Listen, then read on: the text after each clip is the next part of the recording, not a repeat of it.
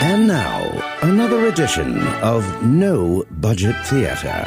A Huntington, New York criminal recently got busted trying to fake his own death. Yeah, I got an idea.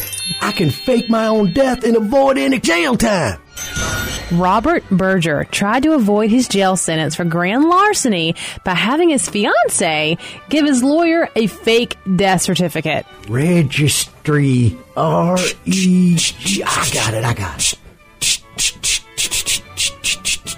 All right, Betty Lou, you take this here death certificate over to my lawyer. Give it to him. He'll give it to the court and I'm scot-free. I don't think this is gonna work. His attorney presented the death certificate to the court before they busted Robert because he misspelled the word registry. Oh, man, my typewriter doesn't have spell check. Robert's lawyer claims that he had nothing to do with the fake certificate, but was used as a pawn.